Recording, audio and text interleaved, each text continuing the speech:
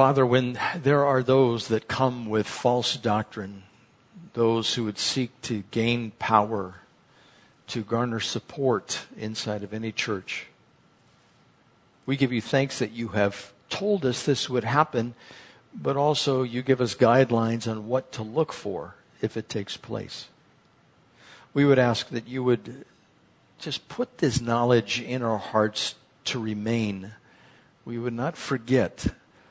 For Lord, we're going to be here many more years, and we might run across many more people who mean harm. Those of nefarious character would seek to dissuade and disrupt.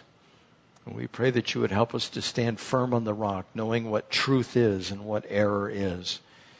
And as Paul exposes some error and leads us into truth, I pray that you would enlighten us. In Jesus' name, amen. Well, there are those that were called super apostles in chapter 11, verse 5. We're just going to pick it up there, but I do not think I am in the least inferior to those super apostles. If you remember, people came into the church and they had letters of recommendation, and they were good speakers, and they were probably handsome, and they sought to seek control. And those false apostles that had come to Corinth, they accused Paul of being a timid person, bold in his writings, or in other words, inauthentic. They accused Paul of being a bad public speaker. They criticized Paul for not receiving an income. They criticized Paul for not having letters of recommendation. And they criticized Paul for his bona fides, or his qualifications, or his achievements, or even his good faith. Now, going on in verse 6, after getting the context here, I may not be a trained speaker, but I do have knowledge. We have made this perfectly clear to you in every way. Was it a sin for me to lower myself in order to elevate you by preaching the gospel of God to you free of charge? I robbed other churches by receiving support from them so as to serve you. And when I was with you and needed something, I was not a burden to anyone. For the brothers who came from Macedonia supplied what I needed. I have kept myself from being a burden to you in any way, and will continue to do so. As surely as the truth of Christ is in me, nobody in the region of Achaia will stop this boasting of mine.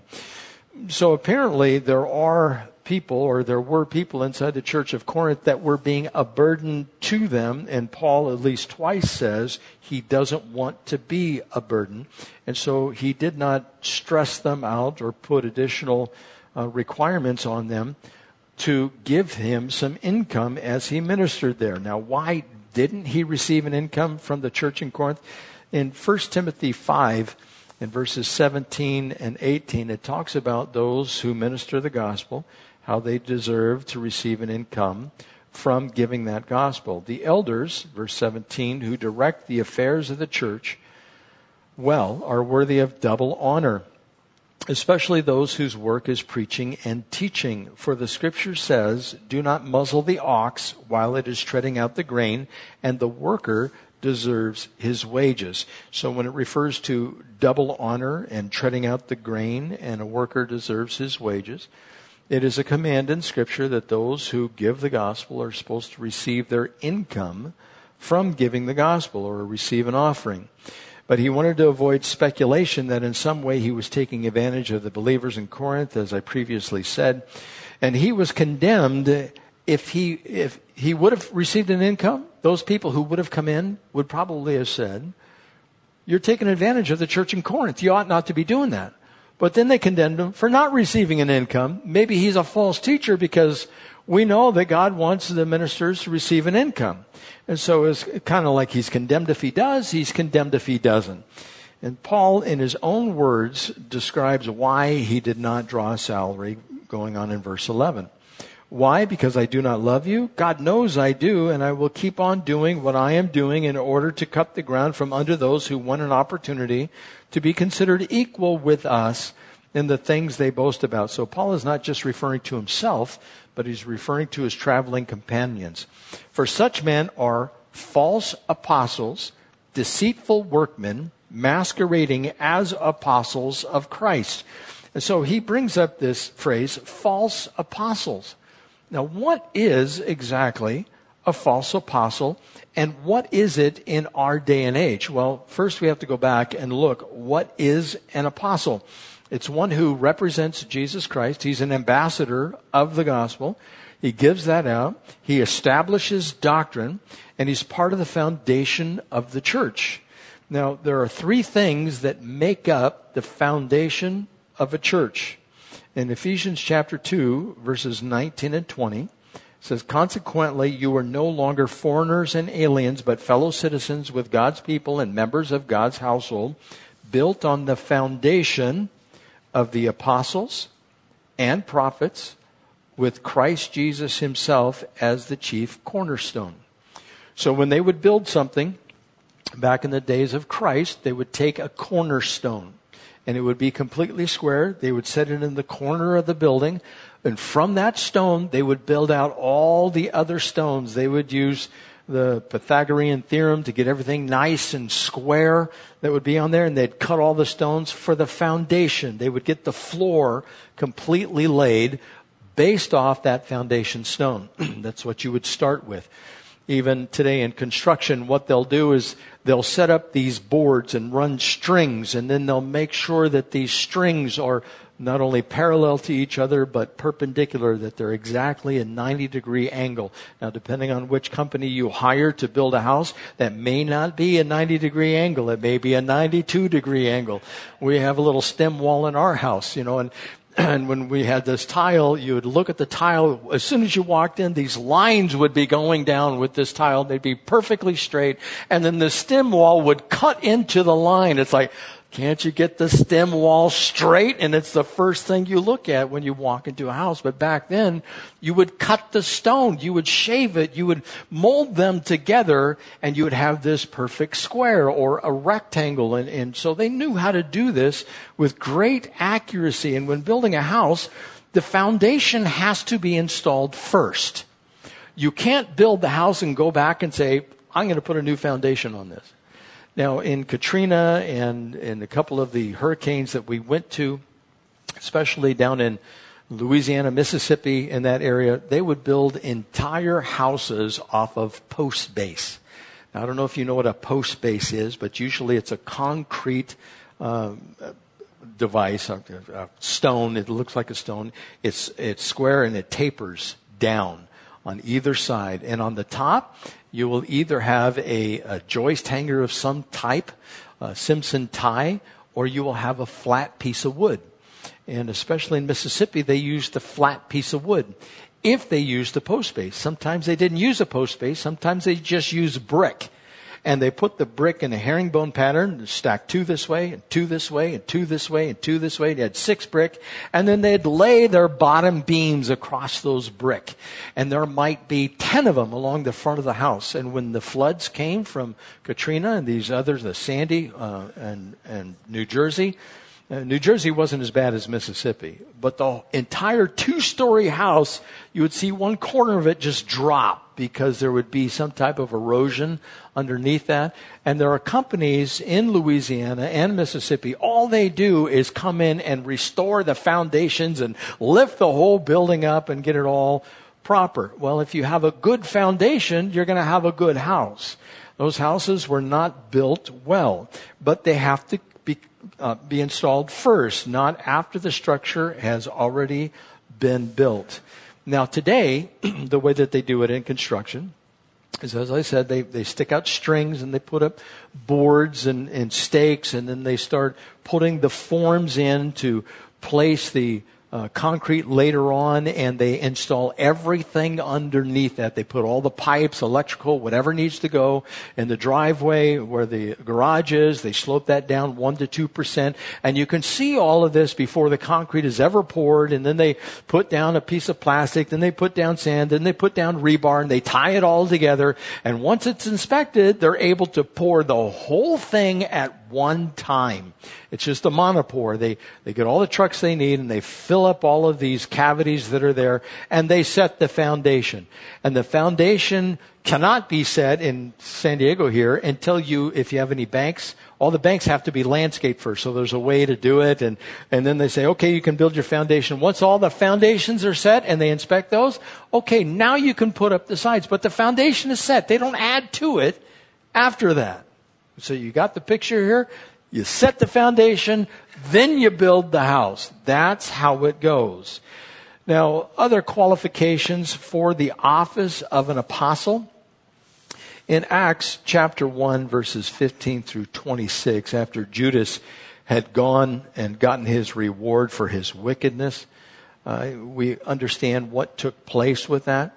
Well, after that, in verse 20, Peter said, "It is written in the book of Psalms, may his place be deserted, let there be no one to dwell in it, and may another take his place of leadership." So from this, guided by the Holy Spirit, Peter felt they were supposed to appoint another apostle to take the place of Judas.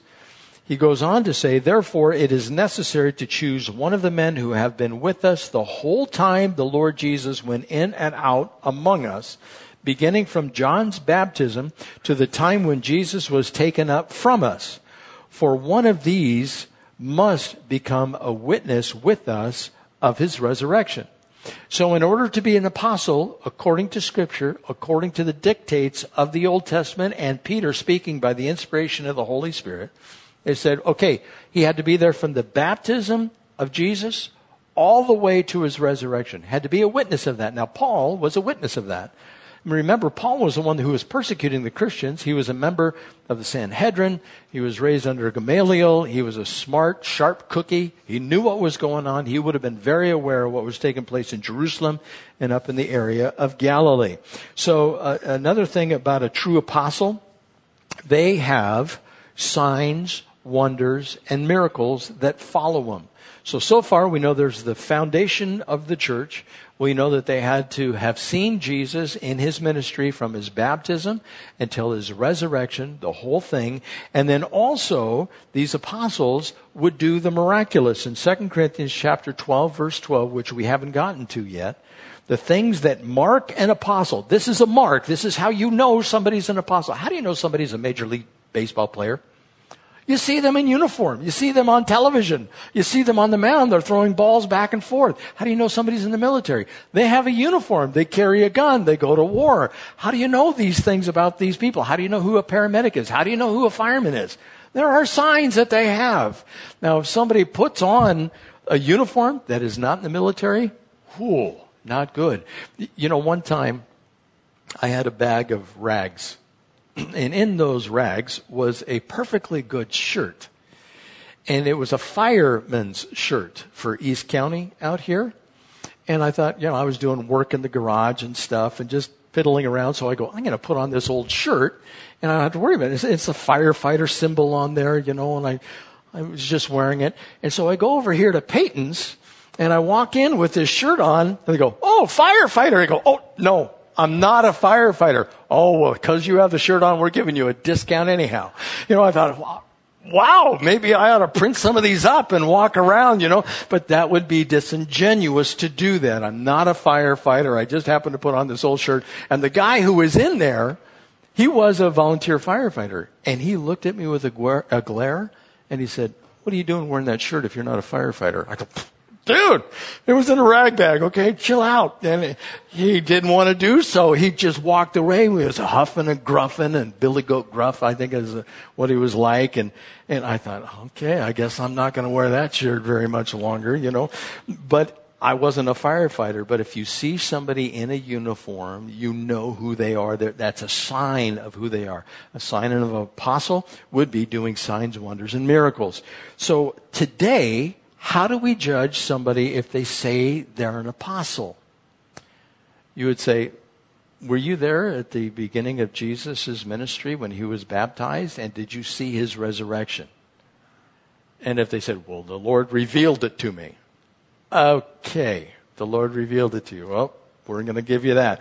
Well, what about this idea of signs, wonders, and miracles?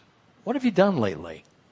Have you gone to Children's Hospital and cleared out all the beds because you wanted to give the message of the gospel and establish it by healing people? Have you raised somebody from the dead lately? Have you done that? Oh, they were lost in their sins. They were dead to the things of the Lord, and it's a miracle that they get saved. I'm sorry, that's not a miracle that the Bible is talking about. It would be something like calling down fire from heaven, splitting Lindo Lake Corps. You could walk through the middle of it. Whatever the case might be, you're going to do some type of miracle. Call fire down from heaven and consume the enemies of God. Whatever it might be, it's going to be a miracle. And a wonder is something where you go, I wonder what this means. Like, for instance, the 12 plagues or the 10 plagues in Israel. Those were called both signs and wonders. Were called signs because they went against the gods of Egypt. It was a sign to them that their gods were false. But also when all of these things took place and the blackness came over the land, you would wonder what's going on. What is happening here? What is taking place? It's kind of like COVID. It's worldwide. Never happened before. What is this a sign of? What does it portend? Why is the world in the situation it is now? I believe it's a sign, and we're supposed to watch. This is something brand new. This has never happened before. God also says that when the days approach, there's going to be signs in the heavens as well. I'm waiting for a supernova. I'm waiting for something to take place that you can see during the day. It's like, okay, this is unusual. If that happens, we're meeting at the church. Okay? We're getting ready to get raptured here. So the one who calls themselves an apostle today, they have to have the signs, wonders, and miracles. Another sign would be speaking in tongues.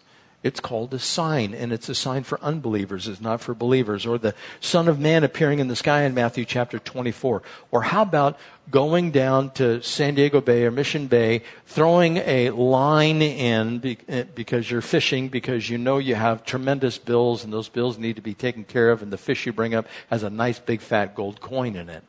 That would kind of be a sign, wouldn't it? Jesus did that. We know that in Matthew chapter 17, verse 27, to pay the temple tax. And the disciples letting down their nets on one side of the boat and catching nothing. And Jesus says, throw it on the other side of the boat. And the nets begin to break. What does this mean? So many fish coming up. These types of things are signs. And we want to pay attention to them, but there's not a sign under every bush or behind every building. It's something that is going to be unusual. And a wonder, like I said, signs and wonders in Egypt that took place, and a miracle would be raising somebody from the dead, healing those who are crippled from birth, restoring the sight to the blind, and healing leprosy.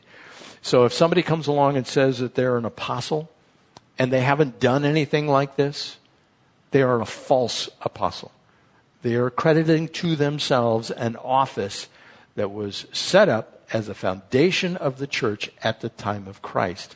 I do not believe today there are any apostles, but there are people masquerading as apostles even in our day and age. And this brings us to the question, well, are there prophets?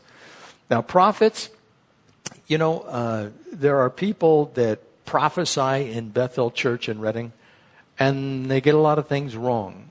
John Wimber, when the Vineyard Church was up and active that split off from Calvary Chapels, they would prophesy all kinds of things, and half of them would come true. What does Scripture say about a prophet in the Old Testament? You got to be 100% right 100% of the time. No errors, no strikes, no fouls. And if you do that, you are a false prophet. So those people who come along and they claim to be prophet today, like Louis Farrakhan, the prophet Elijah Muhammad, I'm sorry, dude, you're not a prophet after the order of the Lord. And the Lord says if you're right 100% of the time, then you're a prophet. Now, there are two prophets that show up in the book of Revelation during the tribulation period. So it causes you to ask the question, well, in the Old and New Testaments, there were prophets, and it seems like the prophets are the foundation of the church. So did that end as well when there's going to be two more prophets in the book of Revelation? I'm not going to pull out separate straws and say, well, I don't know, maybe so. She loves me not. I have no idea. I just say, well, if you're a prophet of God, you speak for God, and you've never been wrong. And you're not going to give new revelation because Scripture is closed. 4 times in Scripture says, do not add to the Scriptures. And so if you're proclaiming what God has to say, well, that could be the gift of prophecy. And you're proclaiming it in line with what the Word says. But there's not going to be any new prophecy. If some guy comes along and says, listen, or prophet or a prophetess, if they come along and they say, this is what you're going to do today. You're going to go out, you're going to drive down to downtown San Diego, you're going to see a man wearing a blue hat, you're going to talk to him, he's going to tell you where to go, and when you get to that place, somebody has a message from God for you. And if you do all that and it comes true, okay, it could be the gift of prophecy or a prophet. But when was the last time you also did a miracle? Most prophets, they would do some type of miracle. Old Testament prophets, especially Elijah and Elijah, those two, they did all kinds of miracles. Well, maybe they didn't do one, but if they claim to be a prophet, and by the way, we've had people in this church come in, and I forget which passage it was, but it says something along the line, and you did not recognize the time there was a prophet among you. And this one person had me read that. And I know that he was thinking it pertained to him. And I turned to him and I said, are you telling me you're a prophet? And he turned to me and he said, is that what you're saying? And I thought, oh, you sly dog. And this is a guy who thought we ought to take the whole church up to the mountains in the Cuyamaca area and get machine gun permits because the end is coming and we're going to have to hunker down. I'm thinking to myself, what happened to the rapture? I think we're out of here in the rapture. We're not going to have to worry about that stuff. And just all kinds of problems with this guy. Eventually, he didn't come to the church anymore. But you have to be able to tell if somebody is a false prophet, a false apostle, a false teacher. And that's another thing about these super apostles. They were false teachers. They wanted to change some of the doctrines and practices inside the church. And it's not we're stuck in the mode, it's the way we've done it. It works. We're going to continue with it forever. We're not changing anything. Now, the message is always the same. The way that you present it, the mode in which you present it, it can change. We just don't want to, or we want to make sure we don't end up looking like the world in order to accomplish that. But there are those who would teach false doctrine and want to implement false practices. And even Paul says in verse 14, and no wonder, for Satan himself masquerades as an angel of light, somebody who comes in and they look like they're an angel of light. By the way, just a side note, I'm going to give you this, but I'll repeat it later. I told Patty about this last night. They have determined, or they have discovered, how to take the gene which produces bioluminescence in jellyfish and other creatures, and they have put it, or they're planning on putting it, into vaccines. So that when it goes into your body, they can look at the spot that you got the vaccine under particular light, and they can see if it glows, bioluminescence in there. And guess what they call it? Luciferus. Angel of light. That's what they call it. Now, if you don't believe me, go ahead and look it up. Not right now on Google, that enemy search engine. But you can look it up. It is there. Luciferus. Now, where was I? Satan will also perform false and counterfeit signs, wonders, and miracles. So those who are truly of the enemy, Satan, will be able to counterfeit signs, wonders, and miracles. We are told this in 2 Thessalonians chapter 2, verses 9 and 10. The coming of the lawless one will be in accordance with the work of Satan displayed in all kinds of counterfeit miracles, signs, and wonders, and in every sort of evil that deceives those who are perishing. Now, why did God use miracles? God always used miracles to establish what was being said, what was being taught. The message that came was an accompaniment, or had an accompaniment of a miracle, so that you would know it came from God. That's why during the time of Christ here, he performed so many miracles. And he even encouraged those who did not believe his words. He said, if you don't believe my words, believe the miracles. This is in John chapter 10, verse 37. It says, do not believe me unless I do what my Father does. But if I do it, even though you do not believe me, believe the miracles, that you may know and understand the Father is in me and I in the Father. So that's the purpose of miracles, is to establish a message. When Satan comes along, he's going to do miracles in order to establish a message. And that message is going to be in the spirit of Antichrist. Jesus Christ is no Savior, or I'm the new incarnation of Christ, and you're supposed to follow me, you're supposed to worship me. And he is going to be able to deceive most all of the world with these miracles. And I'm sure there will be fanciful miracles, maybe even biblical miracles. What if he repeats the one of turning water into blood? What if he does that? Or what if he causes the sun to go dark? You know, these are big miracles that would take place. And if he could do those, he can deceive the masses, and that's what's in front of us. Now, there are examples of false teachers that I'd like to give you. But in the church, a false teacher will look and sound like a real, biblical, born-again teacher. They will use the same language. They will speak Christianese. You guys know what Christianese is, don't you? Hallelujah. Praise the Lord. Oh, Maranatha, brother. That's all Christianese. If you speak that outside the walls of the church, most people are going to go, what are you talking about? And so they will look and they will sound just like Christian teachers. They will fit right in and slowly introduce their false teachings after they gain some respect, following, and some well, I don't want to say notoriety. That's being notorious. They will get an evil type of reputation inside the church. But they will become well known. Money will become an issue because usually false teachers want to get a hold of some of that money. They will even abuse believers in Christ. They will try to control them, physically abuse them, even speak harshly to them to establish their dominance. They're using worldly techniques in order to gain some type of power. Then boasting will be a part of their character. They will be bursting with self-confidence and constantly making referencing their self-accomplishments. That's a dead giveaway right there. If somebody is in the flesh, if they show up and they start speaking about everything that they have done, everything that they have accomplished, and what they're going to do, that is the work of the flesh. The things that drive us in our flesh, the lust of the eyes, the lust of the flesh, and the boastful pride of life are boasting what one has or what one has done.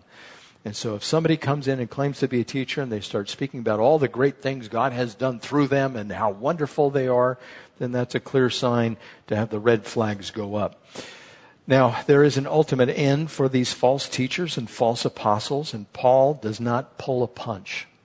Now, I don't know if you understand what pulling a punch is. It's where if you have two fighters and they're fighting each other, they don't let the full impact of the brunt of their fist hit. Now, it hits, but not the full force. For instance, I used to do this thing with my granddaughters and daughters and my son, where you take your fist and you get real close to hitting them. You know, it's kind of a game. Get real close to hitting them and you pound your chest at the same time. You go like that.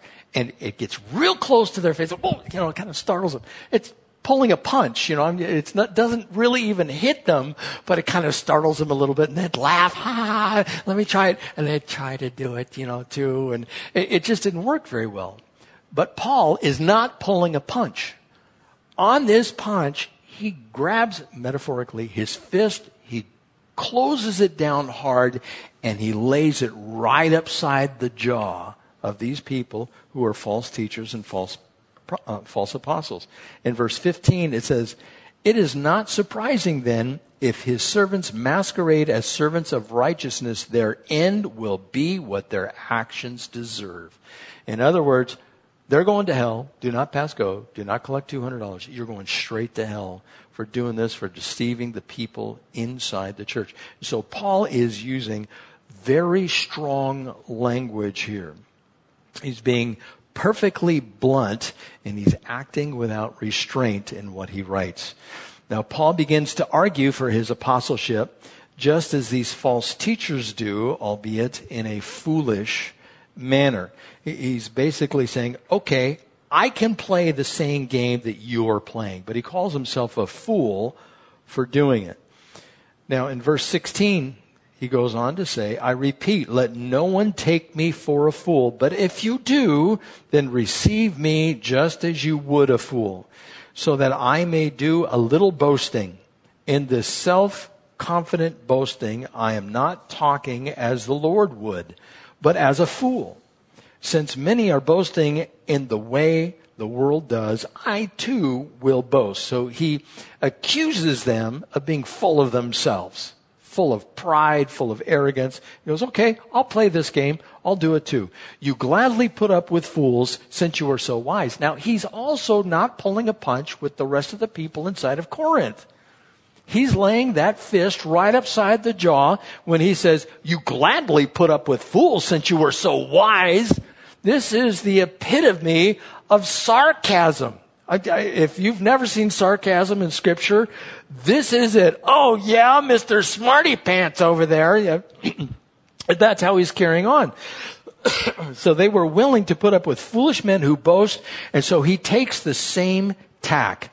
Okay, if you listen to and accept them, and then listen to me and accept me when I speak the same way. It's basically what he's saying.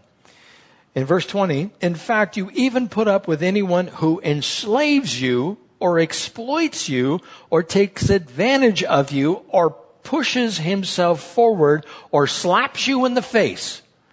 So he's turning to the people in Corinth, saying, you put up with these foolish people who are there, even if they slap you in the face. And he's doing this to shame them. Now, remember where I said this is probably the letter from chapter 9 on that Paul wrote that probably was a little rough for the Corinthian church to hear, this little section. Well, you can see why. It's not like the rest of the tone. Oh, my brothers and sisters, we will all be changed. We will all go in the rapture of the church, and I love you, and you're not going to disappoint me, I know, because you've been so faithful, and all of a sudden you put up with these fools. It's like he's slapping them across the face and saying, wake up, what are you doing? He says, to my shame, I admit that we were too weak for that. Again, sarcasm. Forgive me. I wasn't able to slap you in the face too. Forgive me for that. And you see how the sarcasm is just running through. And of course, it would have caused those who believe in Christ some grief inside the church of Corinth. And what is he using here? He's using a little bit of guilt. And he's doing it because these foolish false apostles and false teachers were doing it. He's doing the same thing that they were doing in hopes that they would listen to him and come to their senses like, what? This isn't in character with the Apostle Paul. He's using absurdity to illustrate the absurd, if you've heard that phrase before. And they are putting up with absurdity. What anyone else dares to boast about, I'm speaking as a fool, I also dare to boast about. And he goes on and starts this list. He says, are they Hebrews? So am I. Are they Israelites? So am I. Are they Abraham's descendants? So am I. Are they servants of Christ? I am out of my mind to talk like this. And, he's being duplicitous. He's, I'm talking like these guys now. I hope you accept me, but I'm talking like a fool. He goes, I am more. And so there were these believers, quote unquote believers, who were Jews that came into the church that wanted to keep the Old Testament law as well as believe in Christ. And Paul opposed them, especially if you go to the book of Galatians. He is in their face in the book of Galatians, these Judaizers. And this is why we understand that they were probably these Palestinian Jews with letters, and they had gone to school, and they were to be listened to. And if somebody talks about all their authentic credentials, be very leery. Like I said before, the lust of the eyes, lust of the flesh, and the boastful pride of life. If they talk about themselves over and over, we know that we're supposed to put up our guard.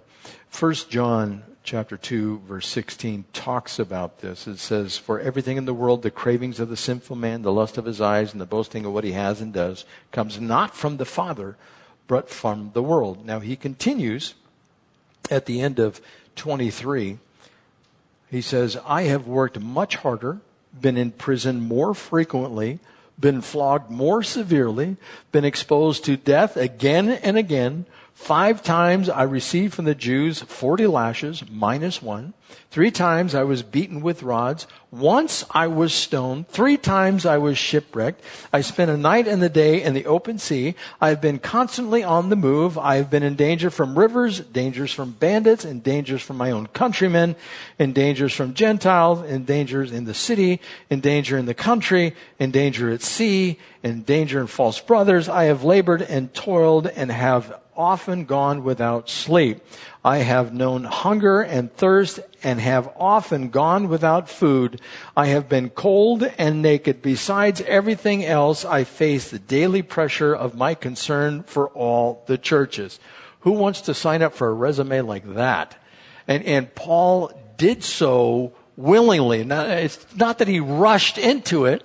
He just found himself in the circumstances that brought the suffering, all because he wanted to proclaim Christ and the gospel. If you are faithful to proclaim Christ and the gospel, now you might not be shipwrecked, but you might be thrown in jail, depending on which country you go to. You might be persecuted. You might have to go without food. You might in some way be tortured. Like I said, again, it just depends on what country you're in. Try doing this in China. You want to be an evangelist to the country of China? You can sign up for that. You know, it's funny. Guess what country produces the most Bibles in the world? China. But you cannot own one in China. Isn't that amazing? They're after the profit motive, but they don't want their citizens to read the Bible. And of course, back in the 70s and 80s, Brother Andrew, and he would smuggle Bibles in. I remember Mike McIntosh talking about that, and how sometimes the customs agents, their eyes would just be blind. They wouldn't even see them in the suitcases full of these Bibles. And that's a God thing happening. So Paul himself, you know how they spoke down to him? He was an educated man. He went to the Jewish university in Jerusalem, so to speak. In Acts chapter 22, verse 2, says, Then Paul said, I am a Jew, born in Tarsus of Cilicia, but brought up in the city. Under Gamaliel, I was thoroughly trained in the law of our fathers and was just as zealous for God as any of you are today. So he went to what would be known as their university. He studied, he knew the Old Testament inward and outward. He was more zealous than anyone of his day. He was commended for his dedication to God. And Paul considered everything that he had gained in the world a loss for knowing Christ. In Philippians 3:7, but whatever was to my profit, I now consider loss for the sake of Christ. What is more, I consider everything a loss compared to the surpassing greatness of knowing Christ Jesus my Lord, for whose sake I have lost all things. I consider them rubbish that I may gain Christ. You know, a lot of people, and I hope this doesn't offend some who are in here, but we have our I love me walls. That's where you hold your degree, your doctorate, your baccalaureate, whatever it might be, and you put it on the wall right there. And maybe you got it varnished or resined and it's put on a board of some kind and it can hang there. And then your trophies, you know, your trophies are over here for badminton and tennis and whatever it might be. And your little medals are over here. And this is what I did back in 1968. And these are the letters of recommendation. And so you have this little shrine. Now, I'm sure none of you have that in here, but that's what he's talking about here. All those things that he gained, he considered them rubbish for knowing Christ. And in the world, they would have meant something. Even, you know, I lament this a little bit. In Christian circles, I watch a lot of Christian videos, and I'll watch discussions, I'll watch debates. I just like to keep up on what's out there. And the first thing the moderator will do will explain all the qualifications of the Christian who comes there. That they have a doctorate in theology, that they studied at Cambridge University and also at Pepperdine, and they have a worldly wisdom that comes with going to those places, but then they went to this particular Christian college and they've written 40 books over their lifetime, and they give all the credentials, all the bona fides, all the qualifications that are there. And then they let them speak. It's like that means everything to people of the world. But in Christ, it means nothing. You could turn to them and say, how many times have you been shipwrecked? How many times have you been beaten? How many times have you been stoned? What have you had to endure for the gospel of Jesus Christ? See, those are the credentials that Paul holds on to rather than all of his academic achievements that he might have success in or the letters that might have been given to him.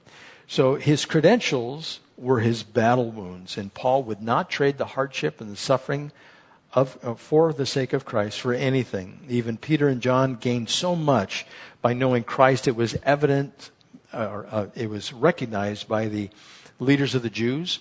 Remember, these guys were fishermen, kind of roughnecks, I would imagine, up in the area of Galilee.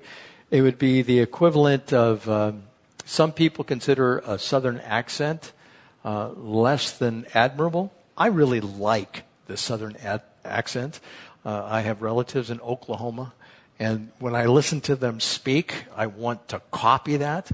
Or, when I hear accents in general, I like to copy them. When I went to Ireland, I started talking like the Irish, don't you know? And when I'm mixing a little bit of Wisconsin with the Irish, but it's this idea that when you hear a particular accent, it means something. For instance, all the news broadcasters, have you ever heard one speak in a southern accent? You don't. They all speak like Southern California because that's the smart way to speak. And so these Galileans, they had an accent, and they knew it. When they went to Jerusalem, they knew, you're a Galilean. I can tell by the way you're talking. You're from the south, so to speak. And so even though they came from an area that they were considered less than intellectual, they knew that they had been with Jesus Christ. In Acts chapter 4, verse 13 and 14, when they were before the leaders in Israel, it says, when they saw the courage of Peter and John and realized that they were unschooled, ordinary men, they were astonished, and they took note that these men had been with Jesus.